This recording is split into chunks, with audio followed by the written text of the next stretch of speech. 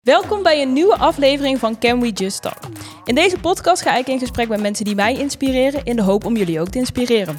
Dat doe ik aan de hand van een hoogtepunt en een dieptepunt uit een carrière, omdat ik geloof dat elke carrière zijn ups en downs heeft en dat het goed is om het daarover te hebben. Mijn gast van vandaag is bekend van haar heerlijke, maar ook best wel makkelijke recepten op TikTok en Instagram. Ideaal voor als je niet weet wat je moet eten. Ze is begonnen als de studentchef, omdat ze erachter kwam in haar studieperiode dat heel veel studenten eigenlijk niet weten hoe ze moeten koken. En inmiddels is dat kanaal uitgegroeid tot een TikTok en een Instagram kanaal met echt miljoenen views en likes. Mijn gast van vandaag is Eva Koper. Welkom. Dankjewel dat ik mag zijn. Leuk dat je hier bent. Ik hoorde dat het je allereerste interview is, dus ik voel me vereerd. Ja. Vind je het spannend? Ja, wel een beetje. Nou, dat is nergens voor nodig. We gaan gewoon gezellig met elkaar kletsen. Mijn allereerste en belangrijkste vraag is altijd, hoe gaat het met je? Ja, goed eigenlijk. En hoe komt het dat het zo goed gaat? Ja, het gaat eigenlijk allemaal gewoon soepel. Geen dingen die wat minder zijn of zo. Alles loopt gewoon lekker op dit moment. Dus Dat is fijn. Ja, dat is fijn. Dat is gewoon eventjes dat ik denk, ja, het gaat gewoon echt goed. Nou, dat is fijn. Dat is altijd een goed begin. We gaan het dus hebben over je hoogtepunt en je dieptepunt uit je carrière tot nu toe. Je bent helemaal nog niet zo heel lang bezig met Instagram en TikTok. Volgens mij 3 jaar nu ongeveer. Ja. Dus er is toch al best wel veel gebeurd. Tenminste, als ik zo heb gekeken op je kanalen, is het niet dat je stil hebt gezeten. Nee, dat zeker. In deze podcast doe ik ook altijd het research om te kijken of wat ik denk dat jouw hoogtepunt en dieptepunt is overeenkomt met wat jij als je hoogtepunt en dieptepunt hebt ervaren. En ik begin graag altijd met het hoogtepunt, omdat ik het leuk vind om positief te beginnen. Bij jou, zoals ik al zei, je hebt 3 jaar ben je nu bezig en er is best wel veel gebeurd. Maar ik denk dat jouw TikTok-kanaal en met name je viral video's met echt miljoenen views het hoogtepunt moeten zijn. Ik kan me niet voorstellen hoe het is dat je een video of meerdere video's op TikTok zet. Gewoon vanuit je huis. Gewoon, je maakt een leuk receptvideootje. En ineens zijn er miljoenen mensen die dat hebben bekeken. Is dat het hoogtepunt voor jou? Nee. Nee? Nee. Oké, maar hoe is dat? Ja, het is heel raar of zo. Want je krijgt eerst een soort van rush van, hij doet het goed. En daarna dan, ja, het klinkt echt heel stom dit, maar dan heeft het 2 miljoen en dan is het een soort van normaal. En dan, ik realiseer me ook nooit dat bijvoorbeeld 1 video heeft 26 miljoen gehaald. Dat realiseer ik me niet. Dat is voor mij een soort van... Het is een ongrijpbaar aantal. Ja. En er zijn meer mensen dan in Nederland wonen. Ja. Even om het te relativeren. Ja, en dat, ja, ik weet niet, dat is voor mij dan gewoon een nummer. En voor mij blijft het altijd mijn baan. Dus het is nooit voor mij van, dan denk ik, oh yes, het is weer een stapje in mijn carrière, maar het is... Ja, en het is altijd maar heel kort. Het duurt eventjes, ja, die views lopen op voor een weekje en dan ben je weer klaar. Maar kun je dat van tevoren voorspellen? Weet je, wanneer jij een video aan het maken bent, dat je denkt, nou ja, maar deze gaat wel echt door het dak heen? Ja, inmiddels wel. En hoe doe je dat? Voor de mensen die op TikTok succesvol willen zijn? Ja, hier komen de Maak tips. Notities, Nou, ik heb ook social media marketing gestudeerd. Nou ja, niet gestudeerd. Ik vond het op een gegeven moment zo interessant dat ik het helemaal onderzocht heb. Ja. En ik weet inmiddels precies van, als een video zo lang wordt, dan gaat het waarschijnlijk goed. Als deze dingen erin zitten, dan wordt de video pakkend. En dat zijn echt zulke dingetjes als ik een rood topje aan heb, dan gaat de video beter, want rood is heel aantrekkelijk qua kleur. Dus gewoon dat soort dingen, daardoor weet ik van, oh ja, als ik dit doe of als deze shot dan net 1 milliseconde korter is, dan gaat hij waarschijnlijk sneller en dan is het waarschijnlijk aantrekkelijker. Maar wat zijn dat, neem me mee, wat zijn de basics die jij sowieso toepast in je video's, waarvan je weet dan, dat heb ik nodig om de 26 miljoen te behalen? Pakkende muziek, een trend. Ja, dan ook gewoon echt zorgen dat elke seconde van je video pakkend is. Dat is gewoon de grootste tip die ik kan geven. Gewoon, ik laat vaak mijn zusje ook kijken van, is dit pakkend voor jou? En als ze zegt, ja, ik kijk hem helemaal af, het blijft gewoon altijd interessant, dan weet ik, dit is goed. Want je zegt nu van, ja, het is gewoon een nummer en het is mijn werk. Maar ik neem aan dat het wel iets met je doet, toch? Op het moment dat je video's maakt, want je vindt het leuk om het te doen. Ja. En dan werkt het. Het geeft voldoening. Soms dan stop ik echt gewoon een hele dag in 1 video, een TikTok-video van 7 seconden. En dan geeft het alsnog voldoening dat het wel, mensen waarderen het van, dit is top wat je doet. Maar wacht even. 7 seconden video, daar doe je een hele dag over. Ja. Hoe kan dat? Nou ja, meestal wel. Mijn langere video's duren iets langer, maar een recept mislukt. Of het ziet er gewoon niet uit op de video. Er kan van alles misgaan, waardoor gewoon die video opnieuw moet. En dan moet ik weer naar een supermarkt voor nieuwe producten. En dan uiteindelijk ben je een hele dag verder. En zijn die recepten, bedenk je die zelf? Ja. Oh, wauw. Ja. Hoe heb je dat voor elkaar gekregen? Heb je iets daar in die richting gestudeerd ook? Ja, ik heb internationaal hotelmanagement gestudeerd. Oh ja, dus dat scheelt wel. Begint al wel de liefde voor het eten, denk ik. En dan je eigen draai vooral aan dingen geven. Als je uit eten gaat en je proeft iets, dan denk je... oh, maar dit moet ik maken, maar dan net met dit erbij en dan... Maar uiteindelijk ben je dat kanaal begonnen. Heb je dan nooit gedacht van ik wil meer dan alleen TikTok en Instagram? Jawel, en ik wil dat ook nog steeds wel. Maar op dit moment is het zo nog goed. Dus ik heb nog wel echt veel grote dromen. Maar ik denk altijd van een carrière die loopt nog zo lang. Ik ben nog zo jong. En dan wil ik liever dit eerst even kijken van wat kan het me brengen.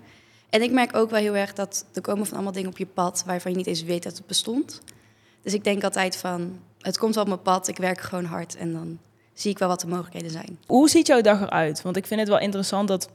Ik zie heel vaak filmpjes voorbij komen of mensen die commenten van... ja, het leven van een influencer, dat is echt super simpel. En die hoeven niet zo heel veel te doen om heel veel geld te verdienen. Ik ben wel benieuwd, hoe ziet jouw werkleven eruit? Nou, ik word meestal wel iets later wakker dan 7 uur.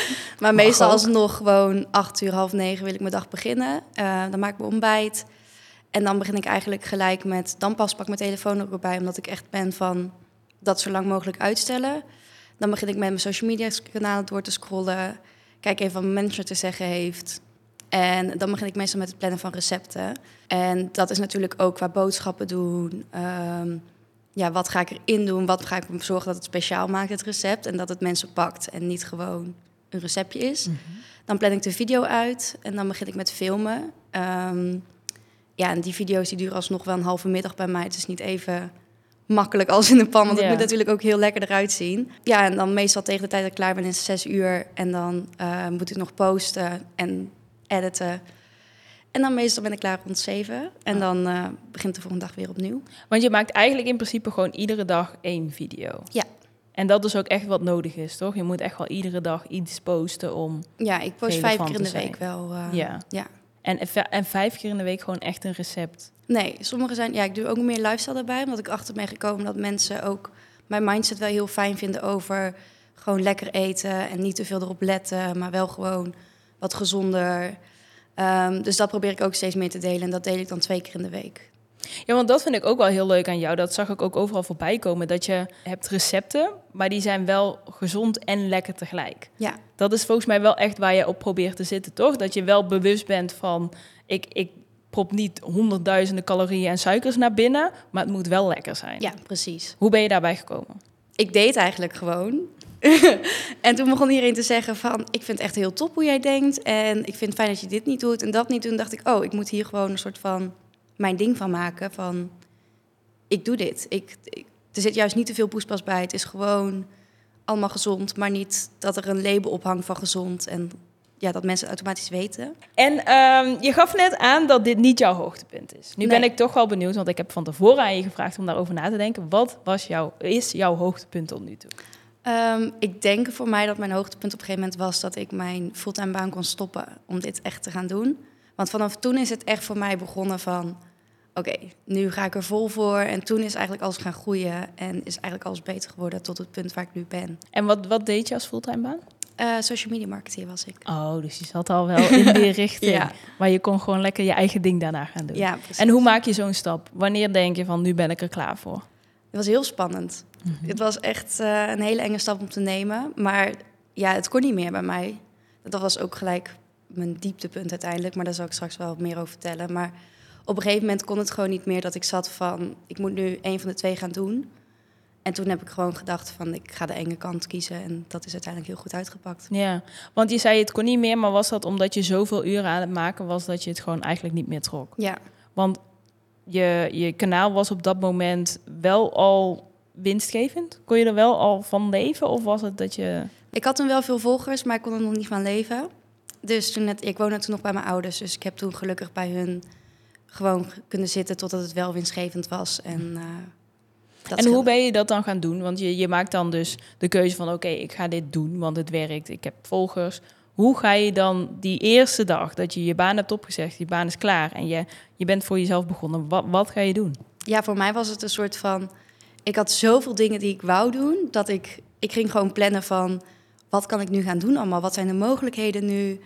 En ik had eigenlijk zoveel energie opeens dat ik dacht, ik ga nu presteren en ik kan het eindelijk doen wat ik echt wil. Dus het was gewoon plannen en kijken van wat kan ik doen en gewoon, vooral ook genieten denk ik van het kan nu. En de zeeën van tijd die je ineens hebt, kan ik me voorstellen. Ja, dat scheelt. Je lijkt me ook wel iemand die ook echt wel een heel plannetje had uitgewerkt. Zo kom je tenminste nu een beetje op mij over. Wat stond er in dat plan? Ja, eigenlijk maak ik elk jaar gewoon een jaarplan. Ja, dat plan was eerst volgens mij 100.000 volgers. Nee, ik begon met 10.000 volgers. Dat was mijn doel. En toen dacht ik, nou, dan misschien 100.000 met veel geluk. Ja, toen werden de volgers opeens niet meer echt een doel, maar gewoon genieten eigenlijk. En toen dit jaar had ik eigenlijk als plan van, natuurlijk groeien en je best doen en kijken waar.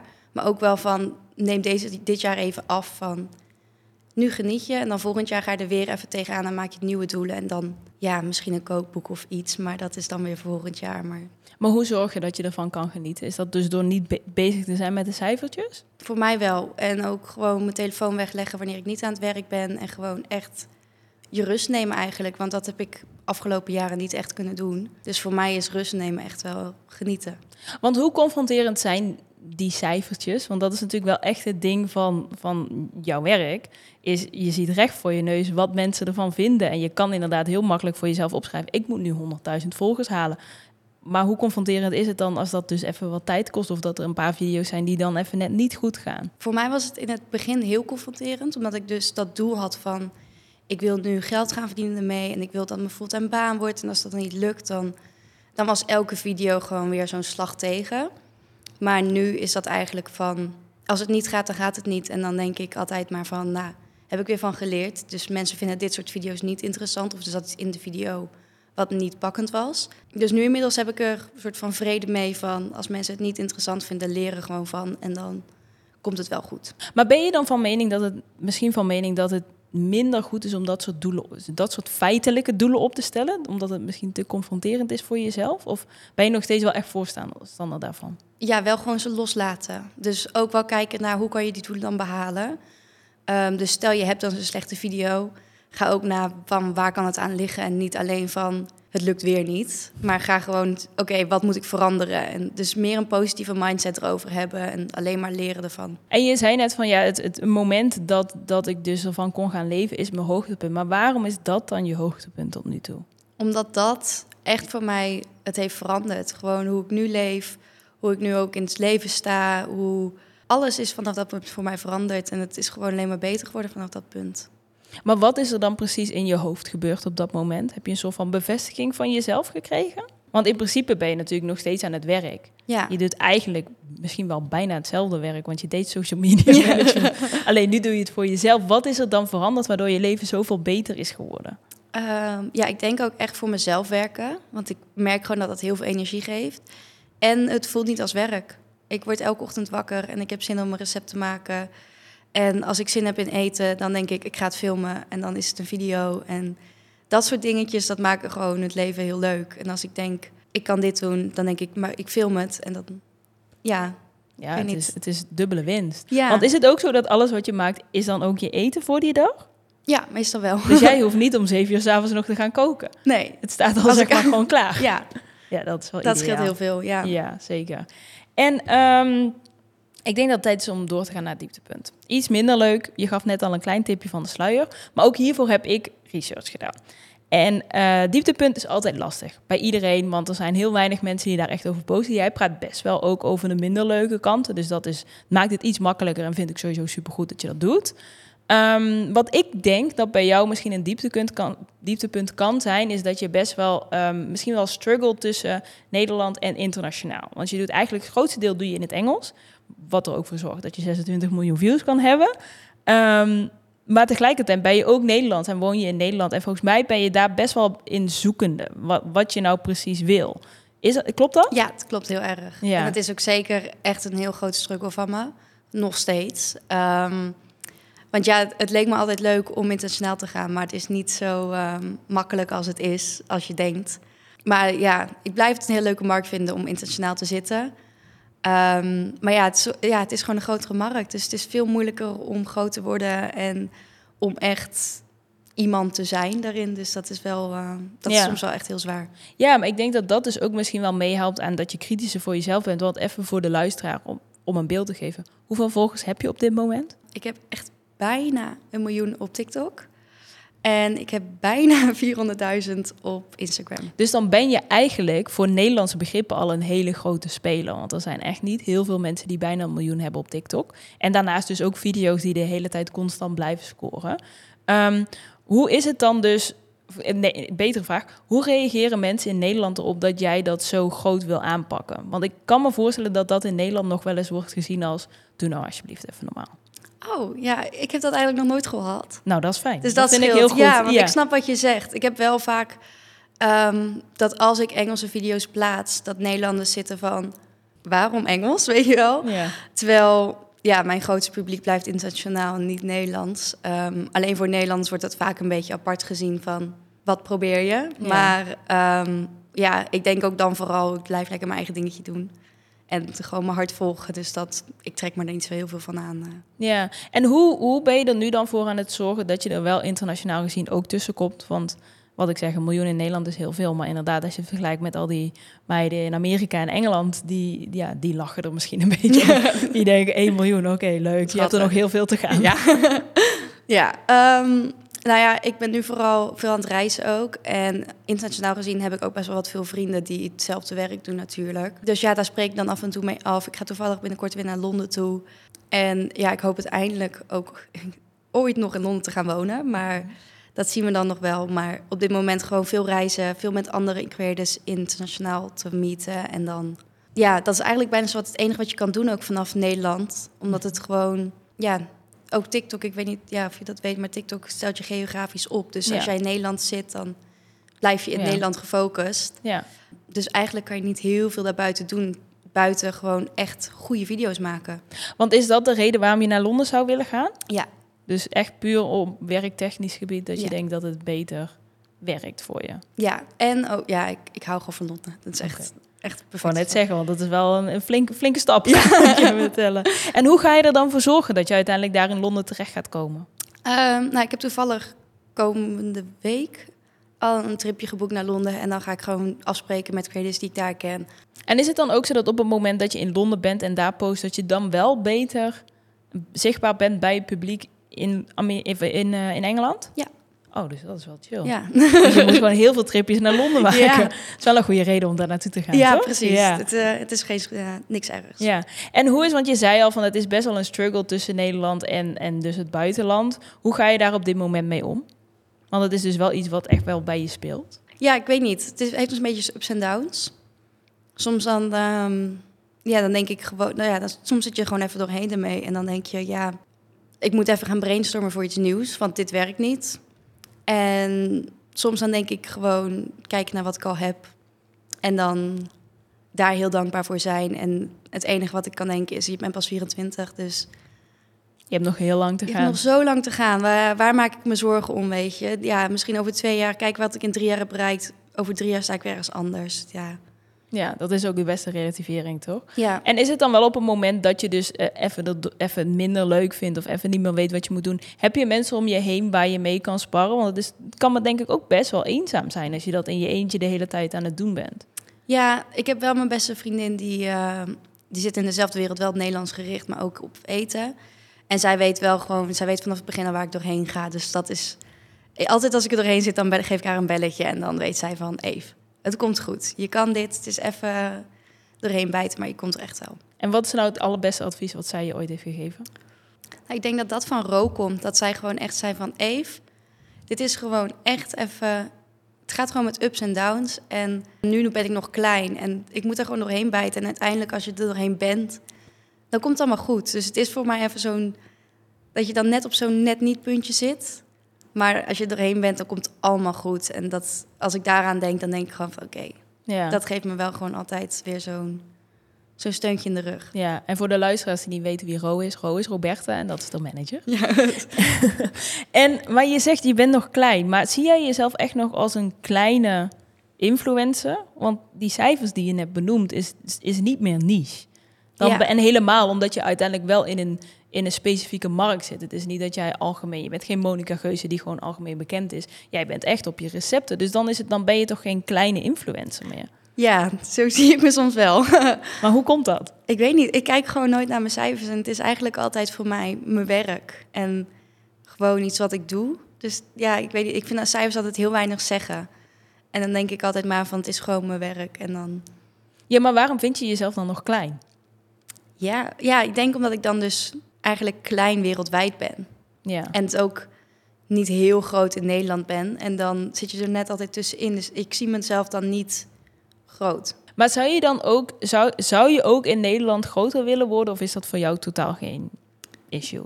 Geen prio? Geen prio, want ik vind het wel fijn dat ik nog over straat kan lopen... en heel af en toe herkend word en niet altijd. Ja, sowieso. Dat is echt de best of both worlds. Ja, sowieso. Dat vind ik heel fijn. En jij gaf net al aan dat... je gaf een klein tipje van de sluier van jouw dieptepunt. Dus ik ben nu heel benieuwd. Wat was voor jou het dieptepunt tot nu toe? Ja, voor mij was wel mijn dieptepunt dus toen ik allebei mijn banen had. Ik kwam echt wel in een zware tijd dat ik dus eigenlijk 24/7... Nou, niet 24/7, want ik sliep wel, maar echt 6 uur per dag slaap had... en dan voor de rest alleen maar aan het werk was. Dus ik kwam van werk af, ik ging recepten maken... Dan om 12 uur was ik nog aan het editen en dan ging ik slapen, weer wakker worden. En dat heb ik eigenlijk, ik denk wel een jaar lang vol kunnen houden. Maar toen op een gegeven moment werd het gewoon echt wel te veel. En dat ik gewoon, ik heb een soort interventie thuis gehad. Van, Eve, dit gaat echt niet goed. En mijn zusje zei op een gegeven moment van, Eve, ik krijg gewoon stress alleen als ik naar jou kijk. Want je zit gewoon zo vol en zo... Ja. En dat was denk ik wel echt mijn dieptepunt. Dat mensen om me heen me erbij moesten gaan halen van... Eve, ga eventjes naar jezelf kijken en maak even een keus. Want dit is niet meer gezond hoe je te leven. Want had je er ook echt fysiek of mentaal last van? Of was het gewoon dat zij zeg maar zagen en dat jij dacht... ik kan nog wel even door? Ja, ik had wel op een gegeven moment dat ik mental breakdowns bijna dagelijks had. Omdat het gewoon te veel was en dat ik niet wist wat ik moest doen. Ja, ik had altijd een trilhandje op een gegeven moment... dat ik gewoon zo zat altijd. Als standaard? Ja, en op een gegeven moment... het viel ook een beetje op in mijn filmpjes... dat je mensen op een gegeven moment gingen commenten van... oh, je hand trilt heel erg. En dat ik dacht, ja... dat is de stress. Ja, dus ja, dat was wel een beetje... ja, dat was wel mijn dieptepunt als ik daarnaar kijk. Dat ik denk, ja, dat ben ik niet... hoorde erbij. Het heeft me wel een stuk sterker gemaakt, maar dat is wel echt... Want het was dus echt zo dat jouw familie echt je bij hun heeft geroepen. En hoe ging dat dan? Nou ja, ik zat aan de eettafel. En toen was het recepten bedenken waarschijnlijk. Nou, we waren gewoon aan het avondeten. En toen op een gegeven moment was het van... ja, Eve, we moeten wel eventjes gaan praten nu. Want we merken allemaal eigenlijk dat dit niet zo goed met je gaat. En dat het eigenlijk echt te veel is. En... ik zag er ook eigenlijk altijd moe uit en nooit echt fris en fruitig. En ik had ook nooit tijd voor anderen. Als iemand Nee, want je was 21, toch? Ja. Dus je zou eigenlijk gewoon lekker een privéleven kunnen en moeten hebben op die leeftijd, ja, toch? Precies. Ja, En het was eigenlijk altijd... Ik vind het altijd heel leuk om mensen te helpen. En ook met mijn zusje, als zij vraagt van... zullen we samen een ontbijtje koken? Dan vind ik dat superleuk of iets. En ik had daar geen tijd meer voor. En dat soort dingen, dat is voor een ander mens ook niet leuk als het altijd is van... nee, ik ben te druk of dat. Dus ja, toen was het wel even van... dat zeiden ze toen ook tegen mij van, ja, dit gaat niet goed. En toen, wat heb je toen gedaan? Nou, toen heb ik eigenlijk met hun ook besproken van... ja, ik zit er gewoon heel erg mee van, wat moet ik doen? Want of ik heb gewoon geen inkomen en ik ga nu stoppen en ik ga daar vol voor. Of ik ga door, maar dan weet ik niet... dan gooi ik alles weg wat ik tot nu toe heb opgebouwd. En ik zat toen al aan de 80.000 volgers. Ja, dat is veel, Dus het hoor. was al dat ik echt wel goed onderweg was. Ja, en toen zeiden mijn ouders eigenlijk ben ik heel blij mee van... weet je woont hier, je kan gewoon stoppen. Pak onze keuken maar. En dan, dat heb ik toen gedaan. Ja, wat goed. En hoe lang heeft dat toen nog gezeten tussen dat moment... en dat je ook daadwerkelijk echt je baan hebt opgezegd? Volgens mij een week. Oh, dat is niet lang. Nee, ik dacht echt, nu is het zo klaar. Ja. En hoe voelde het toen je dat had gedaan? Heel goed. Ja, ik begon te lachen weer. En daar merkte ik wel aan van, dit is echt de goede keus geweest. En hoe zorg je er dan nu voor dat je nooit meer daarna teruggaat? Naar dat trilhandje en geen tijd meer voor andere mensen? Nou, ik heb van iemand het advies gekregen tijdens dat ik in die fase zat. En die zei, als er te weinig uren in een dag zit, dan ga je de foute kant op. Ja, dan heb je te veel gepland. Ja, en nu zit ik eigenlijk altijd met dat in mijn hoofd van... als er als er gewoon te weinig uren in de dag zit, dan moet je dus minder plannen. En als je niet meer kan genieten van iets, dan zit je ook al te vol. Dus daar hou ik nu gewoon heel veel rekening mee met... 2 dingen per week bijvoorbeeld plannen... en dan voor de rest kan alles spontaan gebeuren. Ja, en hoe zorg je er dan voor dat je die grenzen blijft stellen? Want ik weet vanuit mezelf en ook vanuit heel veel mensen uit mijn omgeving... dat het heel moeilijk is om die grenzen te stellen. Ja, ik denk gewoon echt... genoeg is genoeg. Dat is, ja, ik weet niet, ik heb nu gewoon echt heel erg van... ik ga dat niet meer doen. En als het te veel is, dan is het te veel. En ik heb ook wel eens gehad dat het weer bijna zover was... dat ik gewoon weer 6 dagen in de week video's aan het filmen was... want een recept was mislukt.